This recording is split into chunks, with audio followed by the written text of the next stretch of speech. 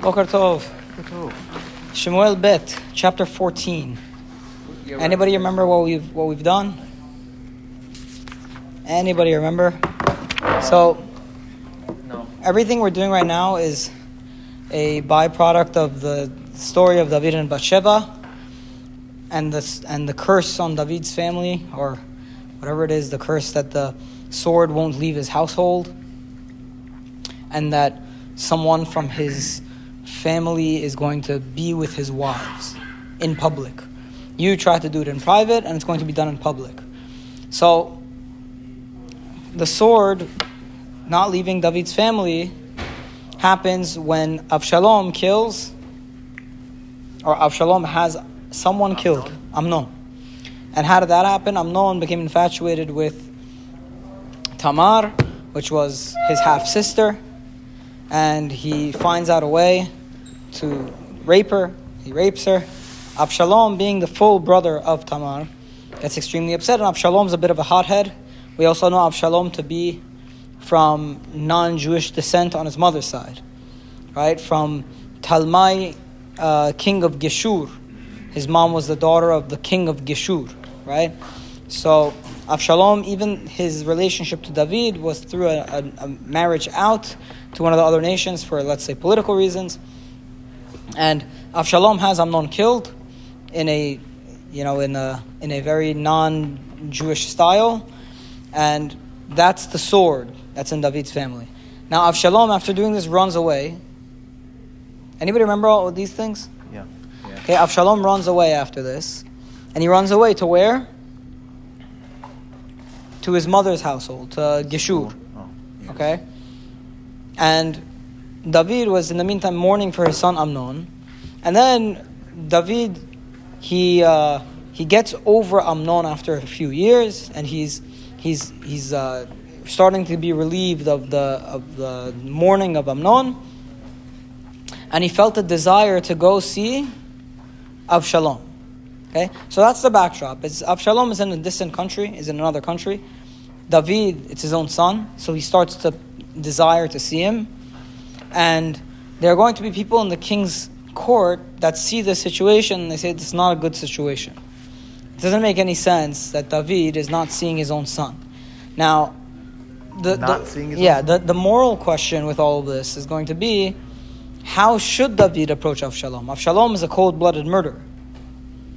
So you could imagine that the David of old, that we remember him from the times of Shaul, would have said, put my personal things aside. If the person murdered, then he should be put to death. Right? The same way he was able to put his personal feelings aside when it came to Shaul. He may be after my life, but he's the king, so I have to respect him. We'll see how David acts here. Okay, now in this chapter, in chapter 14, Yoav, the general of David, sees what's happening, sees the relationship deteriorating between David and Avshalom, and he tries to fix it. Okay, and we'll see how he's going to try to fix it. Okay, chapter 14. That was a long summary because we didn't really do a lot during the Silichot period. Chapter 14, Pasuk Aleph. Vayeda Yoav ben Tzruya, ki lev hamelech al Avshalom. And Yoav, son of Tzruya, knew that the king's heart was with Avshalom, meaning that he missed Avshalom dearly. Pasuk Bet, Vayishlach Yoav Tekoa, Vayikach misham isha chachama. So he goes to Tekoa, which is a city in Israel, and he finds a wise woman. Vayomer is probably like an actress of some sort, a woman who's an expert in playing a part, playing a role. Okay, Vayomer alea hit'abelina. He says, act like you're in mourning. V'livshina vigde evel, and wear clothes of mourning. Ve'al tasuchi shemen, and don't put on perfume and don't anoint yourself with oil. Ve'ayit ke'isha ze yamim rabim mitabelet al met, and you should act like a woman who for many days has been mourning the dead. Pasuk Gimel. Uvat el hamelech v'dibart elav kadavar hazeh, and you will approach the king and you will say to him this thing. Vayasem Yoav et hadavarim b'fiyah, and Yoav told her exactly what to say. Pasuk Dalet, but okay, and that's the intro. Okay, so Yoav goes and he hires out this woman to act and to play a certain role. He tells her that she should be in mourning and act like she's mourning on the death of her son, or death of a deceased, of a relative, And Yoav told her to say the following things. And now the story jumps to the woman telling David what Yoav told her to say. Pasuk Daled, Vatomer Aisha hatekaoit el hamelech, vatipol al apeh ha'arsa, vatishtahu, Vatomer Hoshia hamelech. So she opens up to talk, and she falls on the ground, and she falls on her face, and she bows, and she says, please, King, save me. Save me, King. Pasuk He, Vayomer la hamelech, malach. He says, what do you want? Vatomer aval Isha almana ani vayamot ishi. First of all, she says, I am a widow and my husband died. Okay, that's the first part of the story. Pasuk Vav. Ushivchatecha shnei banim. And your maidservant, it's a respectful way of speaking, your maidservant had 2 sons. Vayinatzu shnehem basadeh. And they were fighting one day in the field.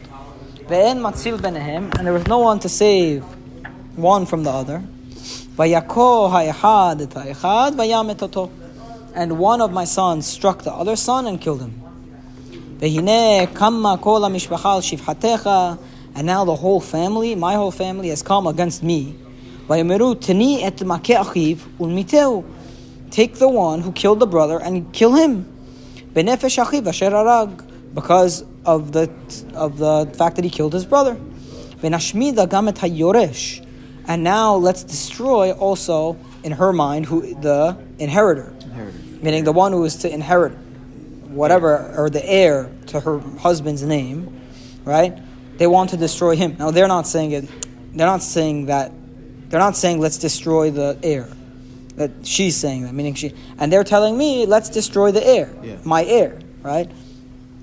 Vechibu et gachalti asher nishara, and they're going to thereby put out my remaining ember, my remaining flame that's left over. Levilti sim leishi shem usherit al pnei adama, so that my husband will not have any name on the face of the earth. And that's the story she comes to David with. Now, why is she saying this story? They're Avshalom and... It's the same thing as Avshalom and Amnon, right? Avshalom kills Amnon, which was one of David's Yerushim. The only one left now, or the one that we know of that's left, is now Avshalom. And now David is basically banishing him, so that David has no more sons, right? What about Shlomo? Shlomo was born already. I know.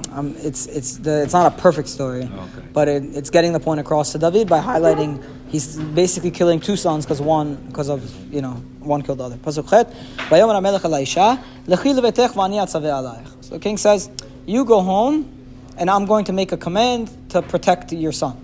Meaning I'm going to make an order, I'm going to send an order with my horsemen or something to your family, saying that nobody's allowed to touch the other son, and they're not going to put the other son to death. Okay, so that's David's first response, meaning it didn't register for him what's going on yet. Okay,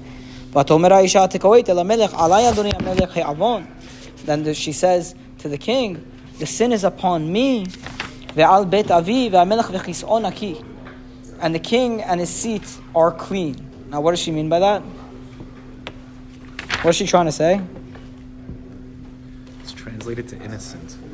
She's trying to basically say it's not enough. She's saying we're almost. She's saying it's not enough. She's basically saying your seat will be clean, and the sin will be on me. But she's saying the opposite of what she means, out of respect. She's using a euphemism. She's saying, okay, the sin will be on me when my son dies, because that's not enough. You're going to be clean, but the sin is going to be on me when he dies. He's still going to die? Meaning that's not going to solve my issue. She's pushing him even harder, okay? We'll continue B'ezras Hashem her plea tomorrow on Pasuk Yud. Baruch Adonai L'olam. Amen. Amen.